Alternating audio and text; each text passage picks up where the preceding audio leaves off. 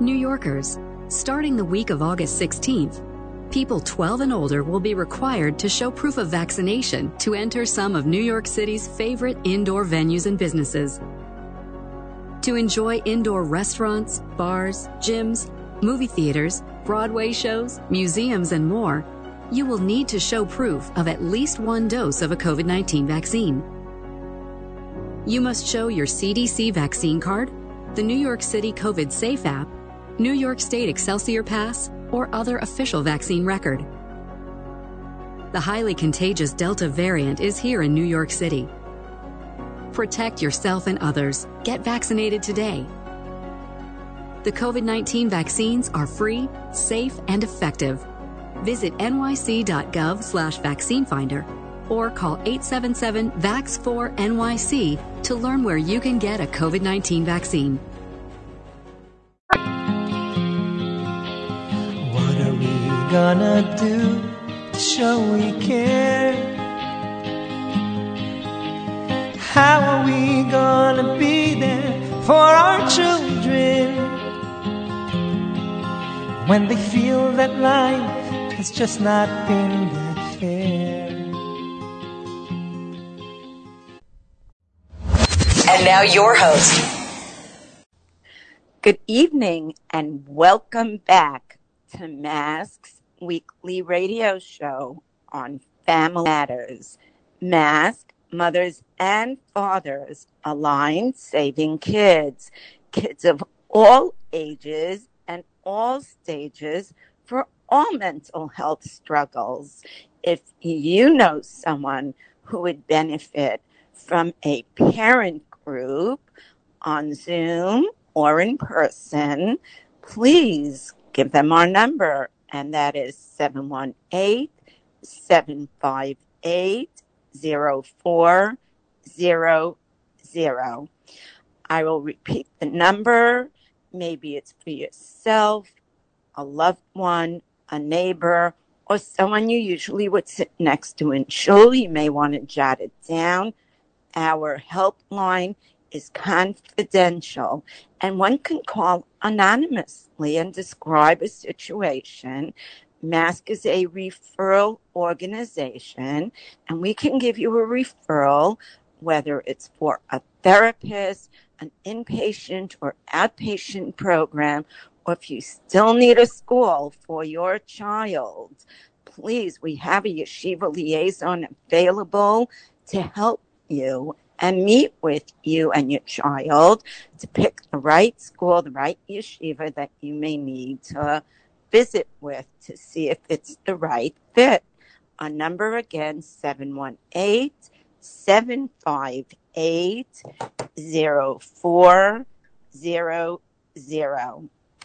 So tonight, I am very, very happy to have on with us a colleague, Rabbi Avi Landa, who's currently the mashgiach of TA Middle School and the counselor of TA High School. And I would like to say that he is practicing mental health counseling since 2013, and he is in Baltimore, Maryland. And we are very happy to have you on tonight. Thank you for joining us, Rabbi Avi Landa.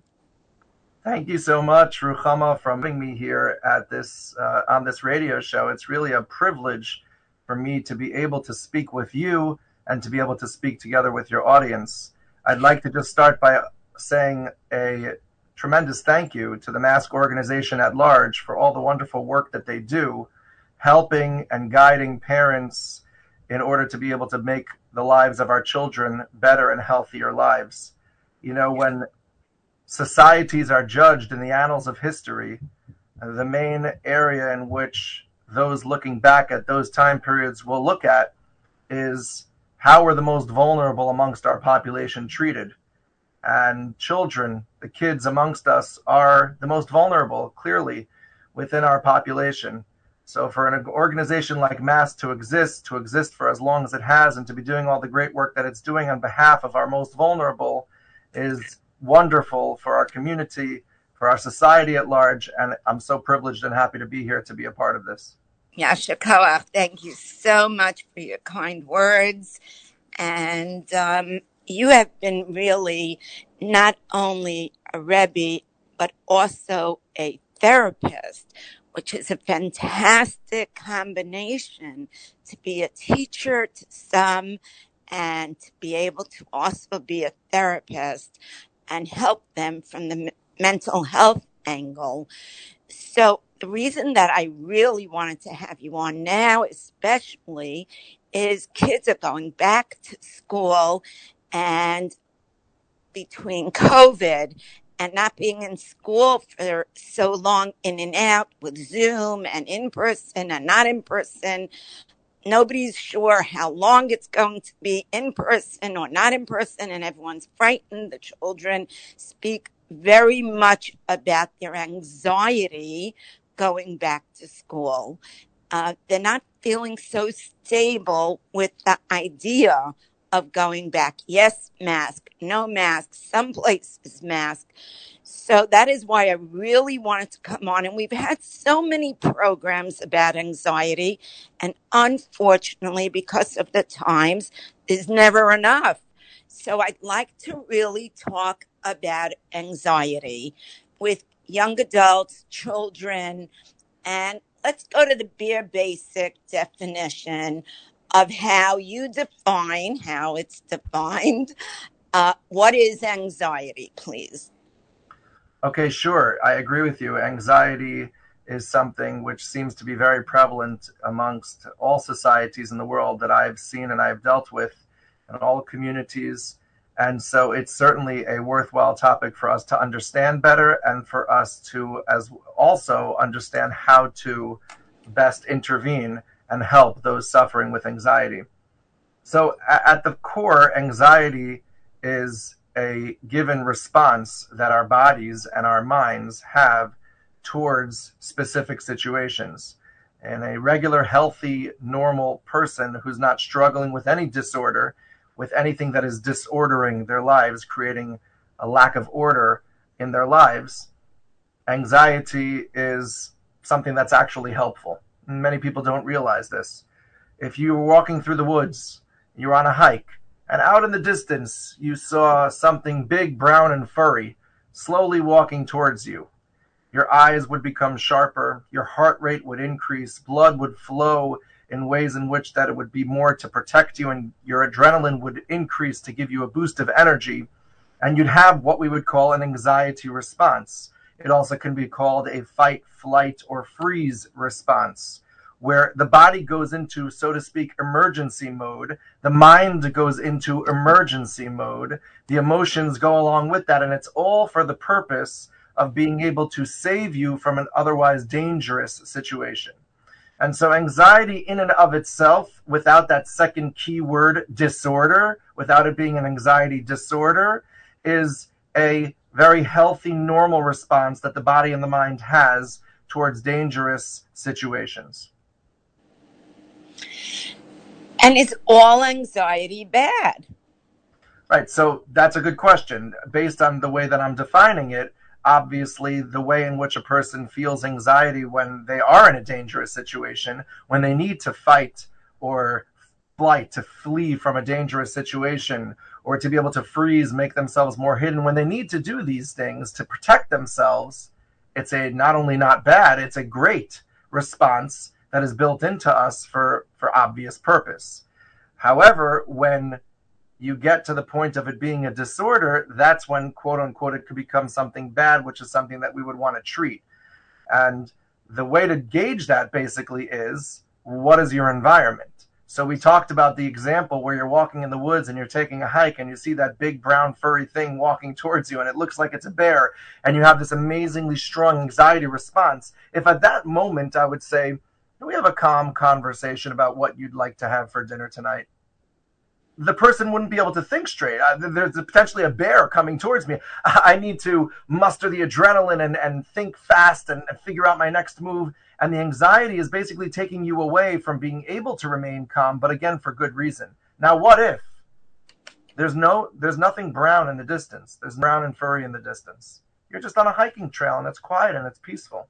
And you get that same response. What if you're not even out in the woods? You're sitting in a classroom, safe. You're sitting in your living room at home, safe. And yet you have that same type of reaction seemingly to nothing or to something that doesn't seem justified. Why would you become so frightened and so anxious for something that doesn't seem to justify it, something that doesn't seem to be dangerous at all? And that's when it starts to potentially become a disorder.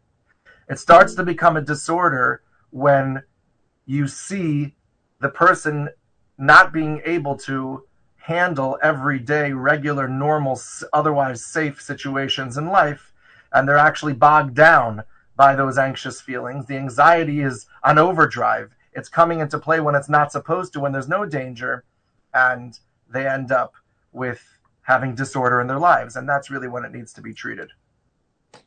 So you mentioned disorder.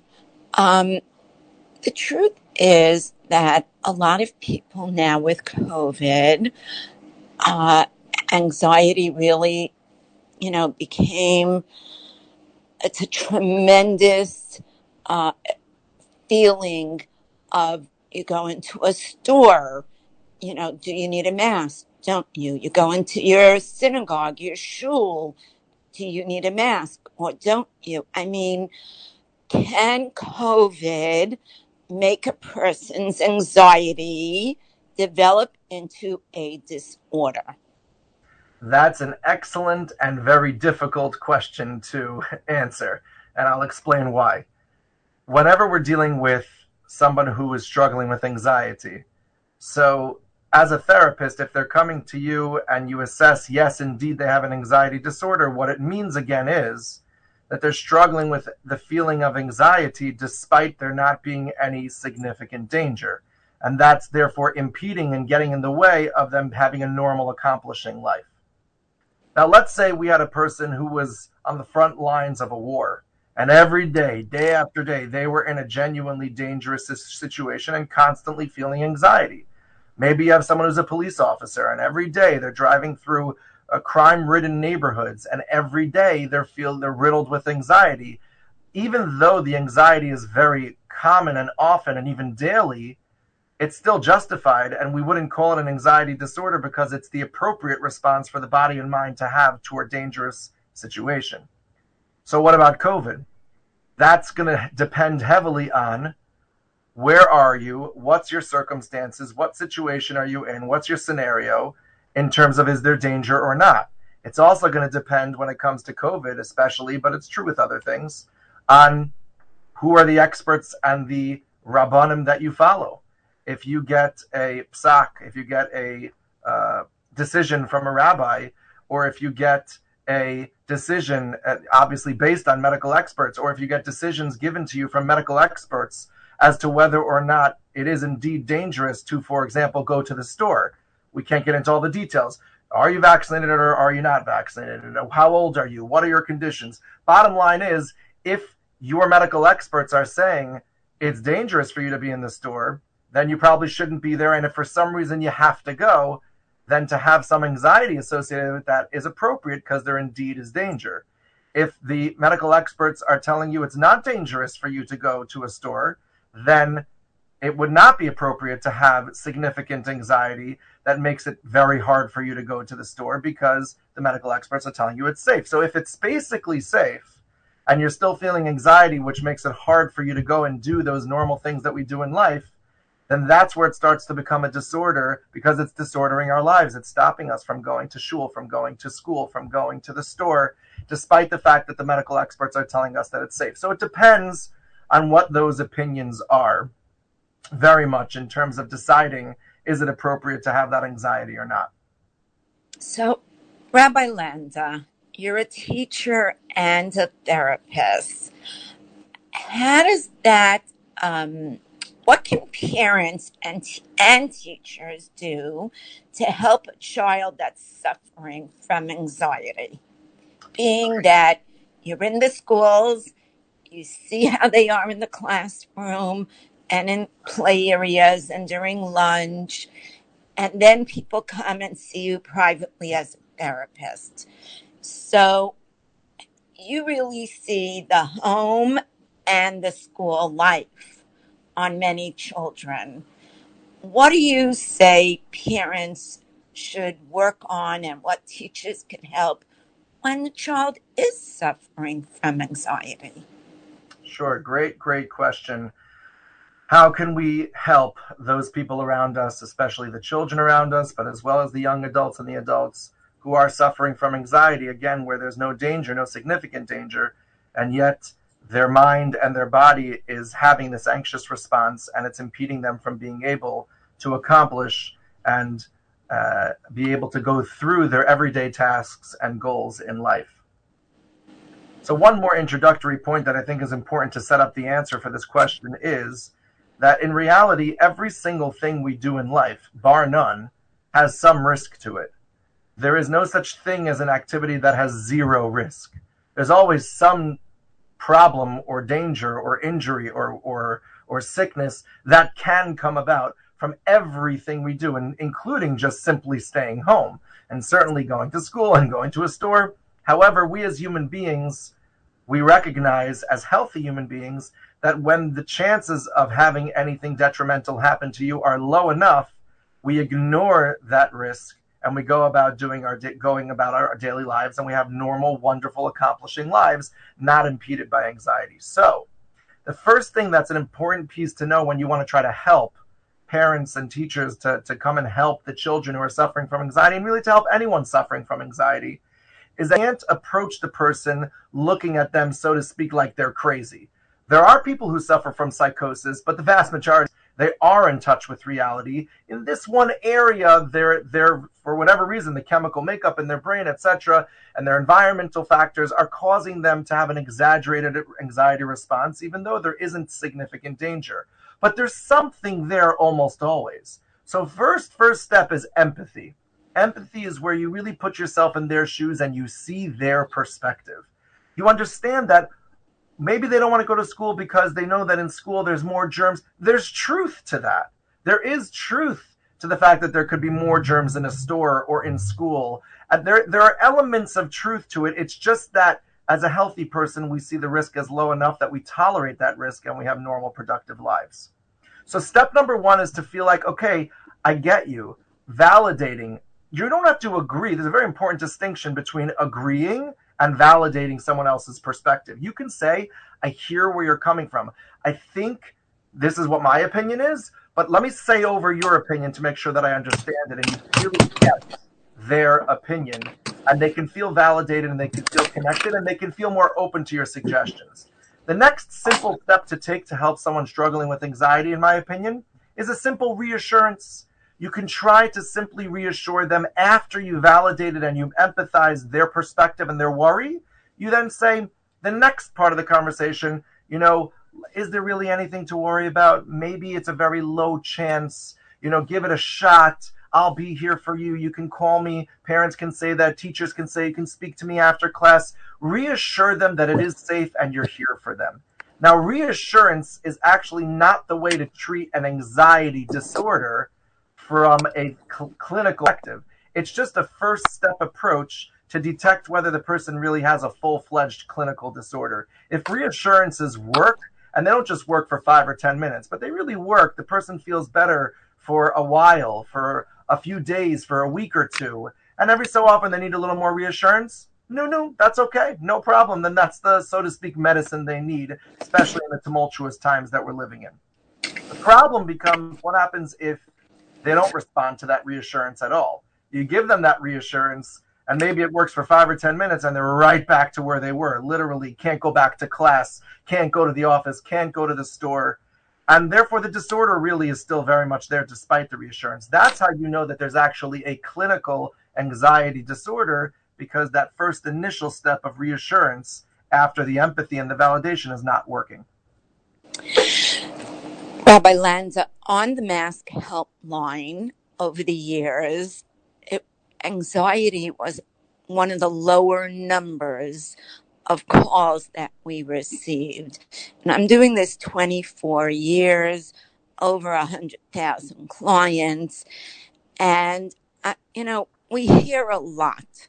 But the last 2 years, literally, I would say 70% of the calls that come in are related to depression, anxiety, and OCD. So I'd like to ask you to explain how OCD relates to anxiety. Okay, sure. So OCD really is a subset of anxiety. Like we discussed, anxiety is where there is this anxiety disorder is where there's unjustified, exaggerated level of fear and anxiety, feelings, nervousness, worry towards situations that are indeed do not rise to the level of danger that we should be warranted in fearing them and avoiding them and worrying about them. OCD stands for obsessive compulsive disorder. Essentially what it is O, the obsession, that's really the anxiety, obsessing about something, whether it's obsessing about, for example, touching doorknobs. I cannot touch doorknobs. They have too much germs. If I do, the germs from the doorknob will infect me and kill me. I will die. And that's what I'm worried about. And that is an exaggerated fear and worry. It's an unhealthy fear because although again we can validate and we can empathize with such a thought pattern because doorknobs are often the most touched thing in the room and therefore can have the most germs, but it still does not rise to the level of what we should be avoiding with tremendous fear and worry and anxiety. So there's, so to speak, the anxiety disorder all wrapped up in the O of OCD. That's the obsession piece. What makes it OCD is that it's not just the O, which is the anxiety, but there's the C, which is the compulsion, obsessive compulsive disorder. The C is what action or even thought process do you take in order to try to calm yourself down? It's like the reassurance, but it doesn't really work well because you still remain very scared, either immediately or shortly thereafter, like we described when reassurances don't work with someone struggling with anxiety. So again, using our example, the person who has a fear and a tremendous anxiety of touching doorknobs, so their compulsion may be, in order to fix that, they use their elbows to always open doorknobs.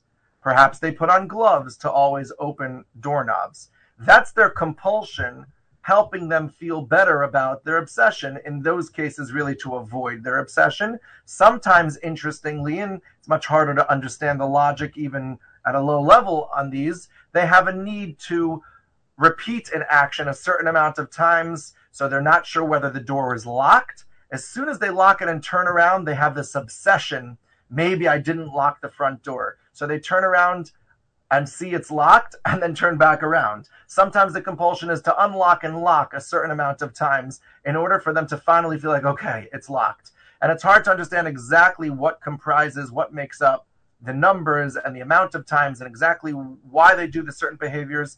But essentially that compulsion is either a way to avoid or feel better about the anxiety. But by its definition, the D is very important. It's a disorder because by doing so, it is disordering their lives. It is causing them to not be able to get to bed at a normal hour, not be able to walk through rooms in a normal manner, and things take extra time and they avoid certain social situations because of the OC, because of the obsessions and the compulsions that are plaguing them, bringing about the D, the disorder. So OCD really is that subset of anxiety. It just has that expanded element where there's a compulsion involved.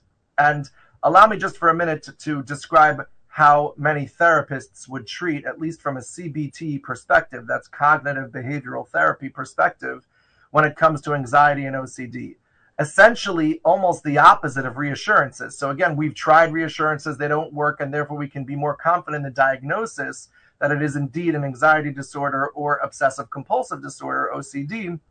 The essential treatment revolves around exposing the client to the fear or the worry in a repetitive, intentional fashion where we're not trying to distract ourselves from the fear. We actually jump into that fear and expose the person to the fear, obviously with their permission that they want to be helped. And we do that either by having them actually touch the doorknob in our office or out in the field, do things with them to help them actually expose themselves to it, or even just imaginatively by talking about it in session, imagining doing those things. You're exposing them mentally and physically to the anxiety repetitively and intentionally without distraction. that taps into a fascinating mental construct that we all have within us.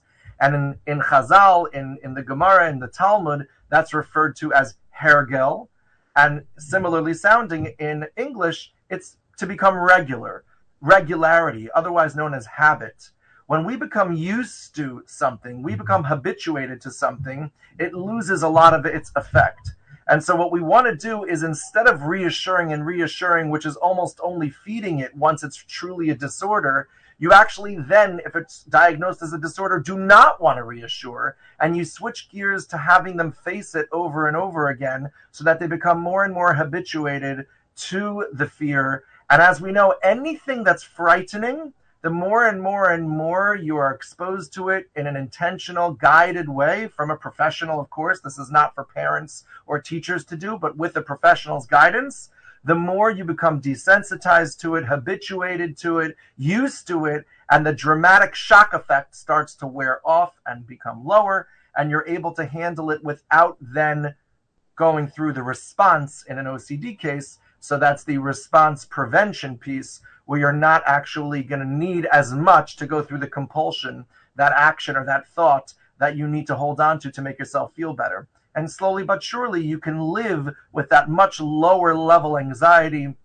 And in an anxiety disorder, that's wonderfully a tremendous feeling of freedom, that you're free from that intense anxiety. It's much lower, at least, would be the goal. As well as an OCD, you don't have that need to engage in the compulsion, which paradoxically is really making things worse after that initial minute of relief.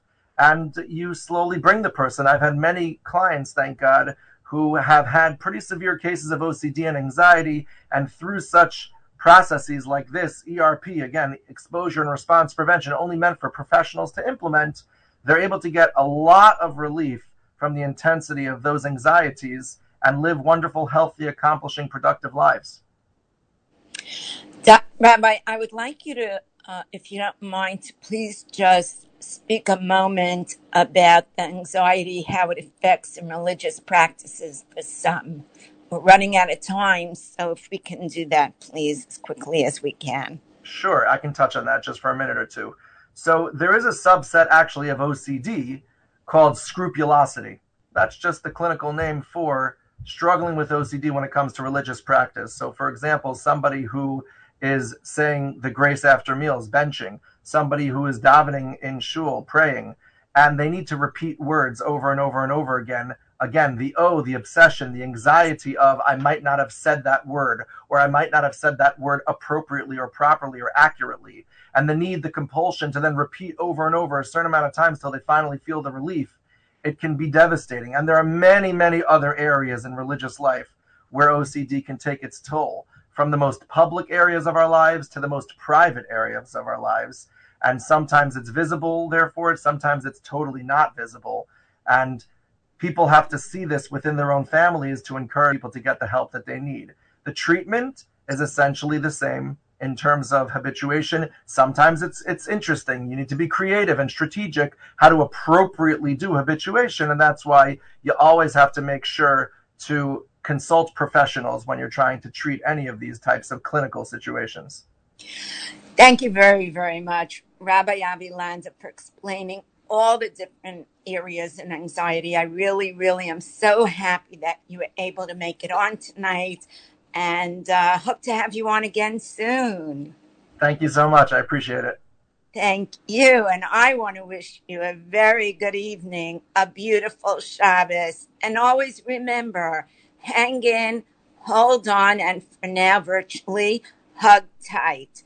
Tonight's show is in memory of Rivka Bas Yisrael. Please consider to go online to www.maskparents.org and donate online to help us continue with all the mask programs. Thank you, and have a good night.